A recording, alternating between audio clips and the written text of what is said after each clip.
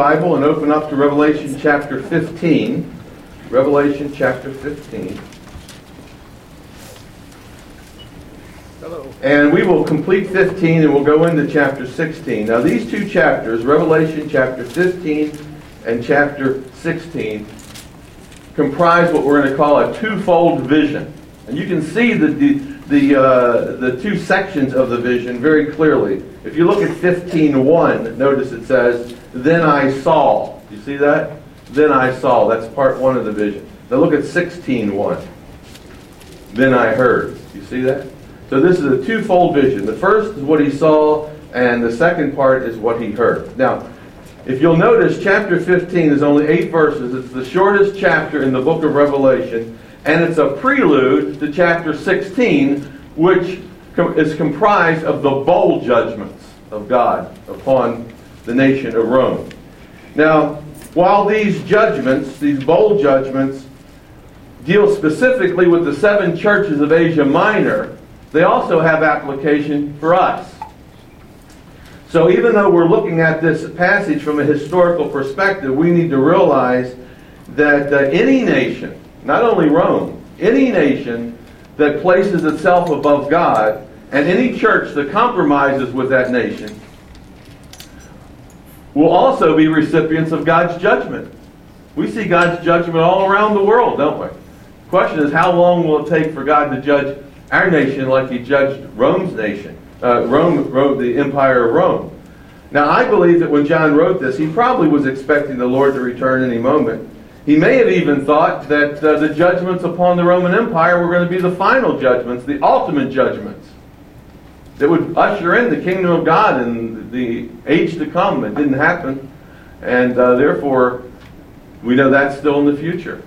And so therefore, this passage is very relevant for us, and we need to heed these warnings. So with that understanding, let's go through these chapters. Look at chapter 15 and verse 1. And notice what John says. He says, "Then I saw," and he means in a vision, "another sign in heaven, great and marvelous." Now back in chapter 12, John saw a sign in heaven. Remember, he saw a woman clothed with the stars and whose face shined like the sun. She was standing upon the moon. John called that a sign that he saw in heaven. He also saw a second sign in heaven, a red dragon, a great red dragon. This is the third sign that he sees in heaven. And here's how he describes this sign. Look what he sees. "I saw another sign," just like I saw a sign in chapter 12. "Great and marvelous," and here's what it was. 7 angels having the 7 last plagues. Now when you see the word plagues, you know that has to do with judgment. And plagues remind you of the judgment that God sent upon Egypt when the Jewish people were oppressed. And these are going to be judgments upon the Roman Empire. Notice he calls it the 7 last plagues. These are the last in a series of judgments that God's sending upon the empire. The first set of judgments, the seal judgments. The second set of judgments, the trumpet judgments. And now the last in the series of judgments, these bowl judgments, are called plagues. And he sees 7 angels having, in a sense, 7 plagues. I don't know exactly what that's like, but this is a vision, remember? In his vision, in his dream, he sees 7 angels. Each one has a plague in his hand. Okay? That's all imagery. And then look what he says. "For in them," in these plagues, "the wrath of God is complete." In other words, God's judgment will be complete against the Roman Empire. 7 plagues, 7 the number of completeness. So this will finish his judgment upon the Roman Empire. And then look what it says. "And then I saw something like a sea of glass." Now, have we ever seen a sea of glass before in the book of Revelation? Yeah, back in chapter 4. Remember, all the saints were standing around a crystal sea, a sea of glass. But this sea of glass is different. Notice how he describes it. It's mingled or mixed with fire. So this represents judgment. Now, he's talked about plagues, and he's talking about a sea.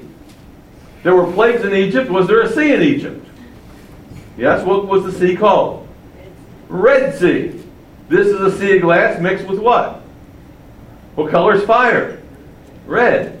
So this sea, which delivered the people of Israel, was the means by which God judged the nation of Egypt. So I think this imagery is coming straight out of the Exodus. And if we can think of the Exodus and what God did to that empire when it oppressed his people, maybe we can understand this vision as well. And then look what he says. And he saw those, in verse 2, who have the victory over the beast. He sees a sea, and then he sees those who have the victory over the beast. That's the Roman Empire and the emperor. Over his image. Remember what his image was? That's the idolatry that's going on, the Roman religion. Over his mark and over the number of his name. They were standing on the sea of glass. So what he's describing is he sees a bunch of people. These are, he describes them as victorious people. Who were they victorious over? The Roman Empire and its religion and its idolatry. They didn't take the mark of the beast, which means they didn't give their loyalty to the emperor, and as a result, they are put to death. So, when he says he sees them as victorious over the beast, in reality, who was victorious? Yeah, Caesar killed them. You'd think Caesar in Rome was victorious, wouldn't you? But that's not how John sees it. He doesn't see Rome as victorious. He sees these people as victorious over Rome. Now, notice this is a heavenly scene. He sees in heaven a sea of glass. These people are in heaven. They're victorious. And yet Rome seemed to be victorious. But not Rome, it's these people. Now remember, this letter was written to 7 churches. Remember what the last statement of every letter is? There's 2 statements in every letter. The very last statement is, he that has an ear, let him hear. The statement before each one of those is, he that what? He that overcomes. He that's what? Victorious. He that's victorious, I will give everlasting life. He that's victorious, I will write his name. He that's victorious. Every church and every member of these 7 churches is called to be victorious. And what does John see in this vision? People who are what? Victorious. They're victorious because they didn't give in to Rome, they didn't compromise with Rome, and they were put to death, and you would think that they were defeated. John says, no, God's raised them from the dead, and they're the victorious ones. They win in the end, not Rome.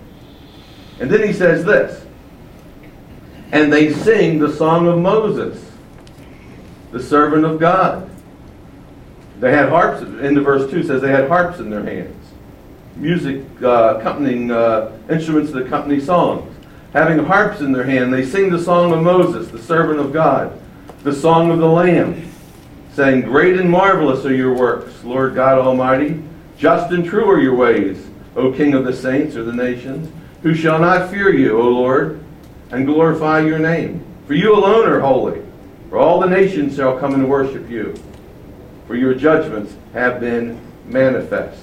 Now notice they break into song. He sees them all singing. They have harps in their hand. Literal harps? Well, I'm not sure they're gold harps like we have in the church up in heaven, but what does he see? He sees a cymbal. And this symbol means worship. And they're breaking out into song. We saw songs like this back in chapter 5 and back in chapter 11. Songs of victory. Okay? Now, there are certain features of this song. First of all, look at the titles. The titles that John attributes, or the saints attribute to God. First, he's called Lord God Almighty. Only time the words God Almighty are used in the book of Revelation are right here. So he's Almighty. He's Lord, not Caesar. He's God, not Jupiter. He's Almighty, not the gods of Rome. And so that's the first title. The second title is, O King of the Saints. The Greek word is ethnos, from which we get our word peoples or nations. He's the King of the nations. Wait a second. Caesar's the king of the nations, isn't he? No. They say Jesus Christ the Lamb and God are the king of the nations. And look at the reasons for the song. Here's the reasons. First of all, about his ways. Just and true are your ways. First of all, see his ways. Look, in fact, right before that. Look at his works. Your works. Great and marvelous are your works. Just and true are your ways. And therefore, great and marvelous are your works. That means God breaks in and does great things like raises people from the dead. And just and true are your ways. What did the saints do when they got slain? Remember earlier on? He sees the souls of the saints under the altar in heaven. And what are they doing? Hail, O Lord! Thought I'd do like Dr. Criswell did there. I just want you to know you knew that answer, didn't you? They cry out and say, Lord, how long will it take before you vindicate us? So you're going to let the Roman Empire get by with this? And guess what? Does he? No. He's just, and he takes care of that. See? And then the results are, the end results are this. At the end of verse 4, all the nations shall come and worship you. Who do all the nations worship at this point when John writes this? Yeah, the Emperor of Rome. But in the end game, all nations will come and worship God. For your judgments have been manifest. Rome would manifest its power, God manifests his power. So you can see that this song contains a lot of theology there. Now look at verse 5. And after these things I looked, and behold, the temple, the tabernacle of the testimony in heaven was open. And the tabernacle would be the box that's in the temple, where the Ten Commandments are located, and Aaron's rod, and all this. That's what he sees in these visions. There's not a literal box in heaven. I just want you to know that. But he sees this in his vision. This is where God's presence is. This is where God dwells. God dwelt in the nation of Israel between the wings of the cherubim. Remember that? On the Ark of the Covenant? And that's what he sees, this Ark of the Covenant in heaven. That's God's dwelling place. Verse 6. And out of the temple came the seven angels. Notice, they were in the presence of God. They come out from God's presence. And they have the seven plagues. They're clothed in pure bright light, or bright linen, and having their chest girded with golden bands. They are dressed like priests. Jesus is dressed the same way back in chapter 1 in verse 13. They're dressed in a magnificence as a result of being in the presence of God. It's a sort of a holy endowment upon them. There's a glory that surrounds them. Verse 7. And one of the four living creatures gave the seven angels 7 golden bowls filled with the wrath of God who lives forever and ever. The 4 living creatures, who are those? Remember those? Did we ever see 4 living creatures before? They were the seraphim, remember that? And one of those seraphim gave the 7 angels 7 golden bowls. And those bowls are filled with the wrath of God who lives forever and forever. Same kind of bowls, by the way, that were used during dinners and banquets, Roman banquets, that were usually filled up with wine and poured out as offerings and libations unto Caesar and the Roman gods. If you're going to have a meal in Rome, you had to have a bowl, a cup, filled with wine. And after you ate your meal, and before you went into the symposium section of the meal, you would say, "Hail Caesar! We worship you as God, and we give you this sacrifice." And you would pour out a libation out of the bowl to Caesar. Well, guess what? God has a bowl. And he's going to pour out something upon Caesar in the Roman Empire. And it's his full wrath. Very important that you get it's his full wrath. The God who lives forever and ever. Verse 8 says, and the temple was filled, that's heaven, the heavenly temple, was filled with smoke from the glory of God, God's manifest presence, and from his power. And no one was able to enter into the temple until the 7 plagues of the 7 angels were completed.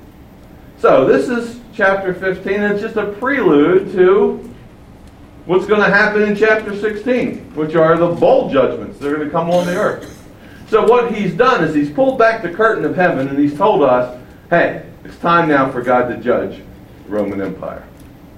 And now in chapter 16 tells us how it's going to happen. He's going to switch from heaven to earth. And so look what he says in chapter 16 and verse 1. And I heard a loud voice from the temple saying to the 7 angels, go and pour out the bowls of the wrath of God on the earth. So these are divine judgments. Now, does an angel literally have a bowl filled with a plague, like the bubonic plague, and just sort of pours it out on the earth like that? How big is that angel? How big is that bowl? Can you imagine? That bowl must be pretty big. Fill up with a lot of stuff. Fill up the whole earth. This is all symbols. All he is saying is there's a divine judgment coming, and this judgment is being poured out upon the earth. Okay? It's going to be a judgment upon the Roman Empire and its pagan citizens and upon the compromising church. Remember, this book's written to who? 7 churches. He's warning them not to be part of this. And this is what you're going to get. You side with Rome, this is what you're going to get. So he's warning, this is a warning to church people and to the nations. So let's look at the judgment. Look at verse 2, judgment number 1. So the first angel went and poured out his bowl upon the earth, and a foul and loathsome sore came upon the men, meaning humans, who had the mark of the beast. It means who gave loyalty to the empire and the emperor. And those who worshipped his image. Those who bowed down and practiced idolatry. When God says, you shall have no other gods before me, you shall not make a god out of stone and out of wood. And here church members are doing it. And this judgment is going to come upon them. Notice the judgment is called a judgment where sores come upon people. Now this is all symbolic. All symbolic. Is it going to be literal sores on people? Don't know. Because this is symbolic language. I know that it affects people's health. I can say that. I can find the principle behind the symbol. It affects their health. What does this mean that sores come upon people? What does it symbolize? What does it mean? Well, maybe it's God's counterpart to the mark of the beast. You have to take a mark in your body that's given to you by the emperor. If you do that, guess what? God's going to give you a mark. It's a sore. This is God's mark. Maybe that's what it's simply saying. Just as if you took a mark from the beast, you're going to take a mark from God, and it's not going to be a nice mark. It could affect your health. If you weren't loyal to God and you were loyal to the Roman Empire, you're the bad guys and you're going to get a plague. Whatever this plague is, I know it's bad because it's called the full wrath of God. Right? Now look at the second judgment. Verse 3. The second angel poured out his bowl on the sea, and it became blood as of a dead man, like thick coagulated blood. And verse 3 says, and every living creature of the sea died. What sea? You have to ask those questions, don't you? You just can't say sea and say, oh, that's what.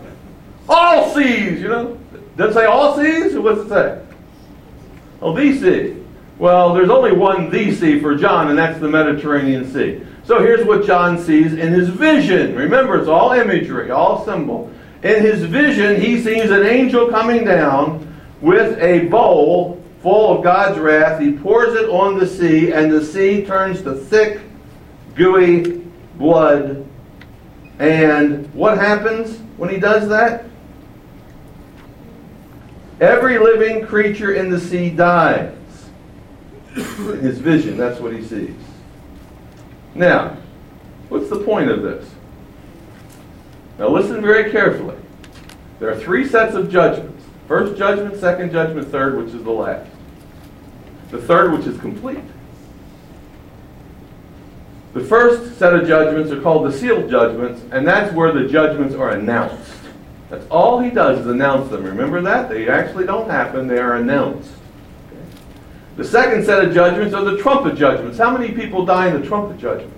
How many animals in the sea die? How much of the earth is affected in the trumpet judgments?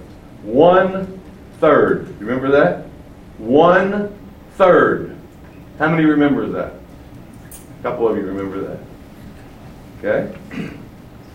But in the bowl judgment, that's a fuller judgment. See? Everything dies. So it speaks of a progression. There's a progression. Judgment is announced. Trumpet judgment, the third die. Bowl judgments, the full wrath of God. They all die. What he's saying is things are going to get progressively worse for the Roman Empire. And they've been warned about it. Just like we're warned. They've been warned about it.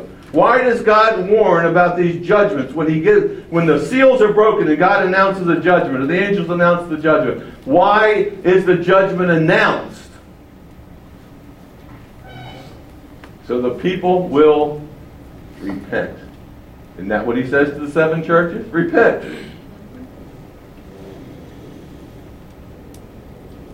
And then the second judgments, the trumpet judgments happen. And 1/3 are killed in the trumpet judgments. Why only 1/3? What's the purpose of that? To get the people to repent. Guess what?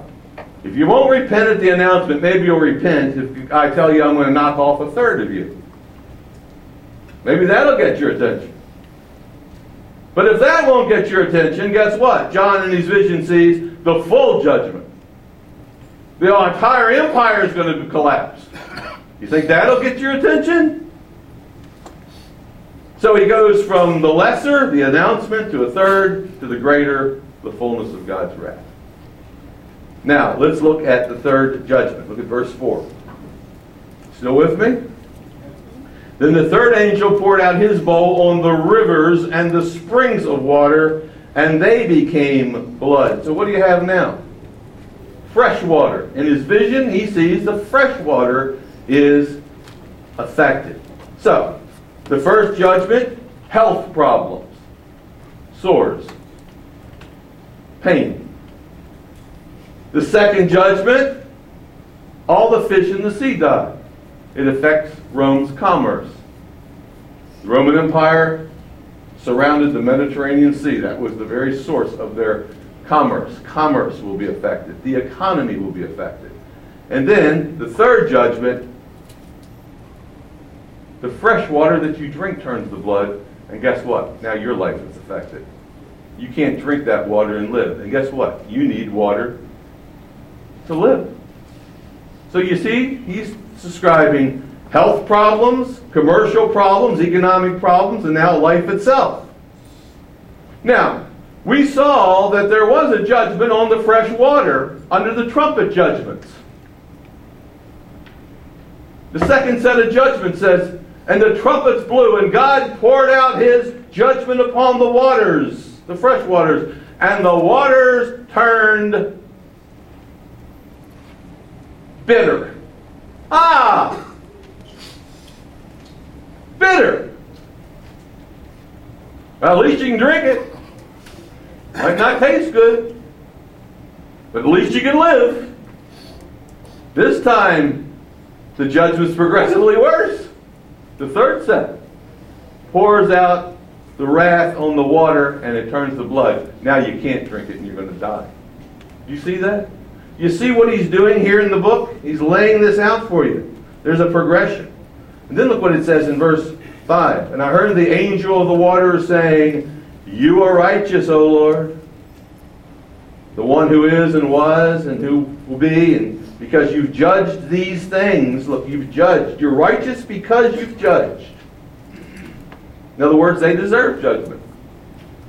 That's what he sees the angel saying in his vision.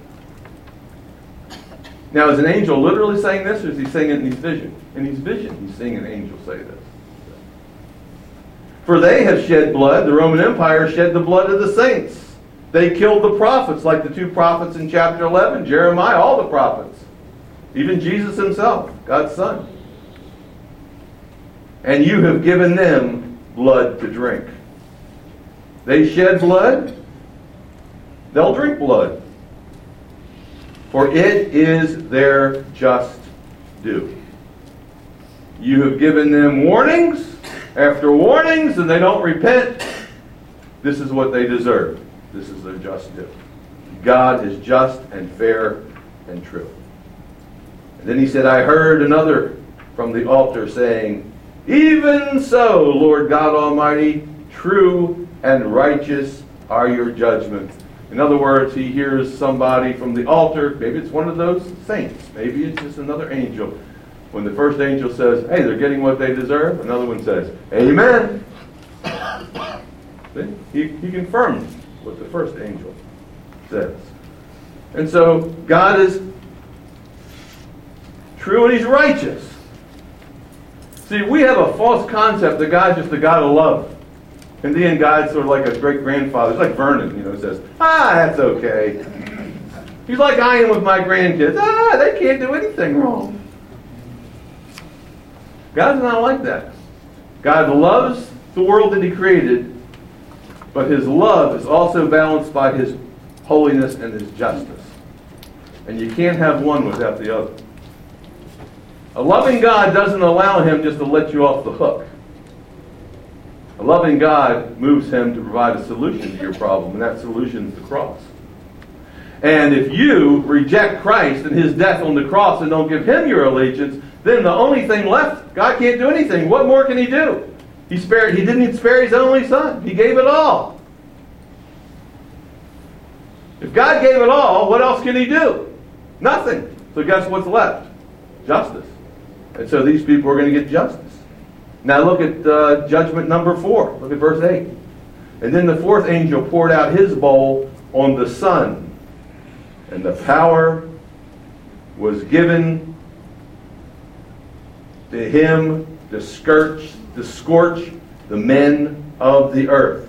And the men were scorched with great heat. And so now the fourth judgment, which is progressively worse than the second judgments. Under the trumpet judgments, remember what God did? The sun was judged. In the trumpet judgments, what happened to the sun? It became dark. That was the trumpet judgment. The sun became dark. What happens when it becomes dark? Remember what it said? Well, first of all, if the sun comes dark, it's cold, doesn't it? The people grope. Can't see their grope. But now, on this judgment, this is far worse. Guess what happens to the sun this time? It doesn't get dark. What does it do? It gets hotter. It gets brighter. See, this is worse. People were scorched, it says. And this is just a foretaste of the lake of fire. Whenever you get sunburned, that's a foretaste of the lake of fire. See, out cutting my grass the other day. I had Bermuda shorts on. I thought it wasn't too bad out there. My legs are sunburned right there at the knee. See, I got a foretaste of the lake of fire. I don't want to go there. Now, why does God say these 4 things are going to happen? What's the purpose of all this? See, this hasn't happened yet. When John writes it hasn't happened. He's saying this is going to happen on the Roman Empire. What's the purpose for him telling them all this thing? To get them to repent. To get the church to repent, you see. And, of course, that's what they do, don't they? They cry out to God for mercy. Look, first it says it right there. Men were scorched with heat, verse 9, and they called out to God and said, have mercy on us. See that right there in verse 9? No, they blasphemed the name of God, who has power over these plagues, and they did not repent and give him glory.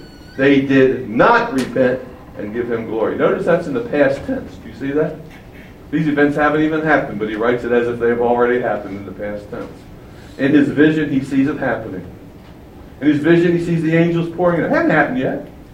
But he sees it all is already happening. And he says the end result is, even in the end, they don't repent. Instead, what do? They blaspheme God. So the point of this passage is, and these passages, is that these people are hard-hearted, and even though they're given every chance to change and repent, including church people here, these church people would rather cast their lot with Rome and give the emperor their loyalty in exchange so they can buy and sell and eat for a measured amount of time, a temporary amount of time. But in the end, they will be judged right along with Rome because they cast their lot with Rome. Now, if God judged Rome, and he did, there were a series of judgments upon Rome. By the 6th century, Rome is totally defeated. It's wiped off the face of the map. The greatest empire that ever lived, just totally judged. Now, what happened to Rome? How did Rome fall? Was a bowl? Did somebody look up and say, "Watch out, here comes the bowl"? No, that's all symbolic. You know how Rome fell? Rome fell because it was morally corrupt. It began to implode, and other kingdoms came and fought against it, and basically Rome became a fifth-rate nation and ceased to exist. John is seeing this in the vision. This is all imagery, and in reality it works out on earth much different than he would ever imagine.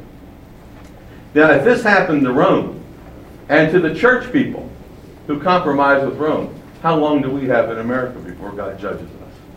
Oh, maybe we're already being judged. Maybe 9/11 was a judgment. Maybe every time there's an attack. Maybe every time the stock market crashes. Maybe every time the gas goes up. Maybe every time, well, you just name it.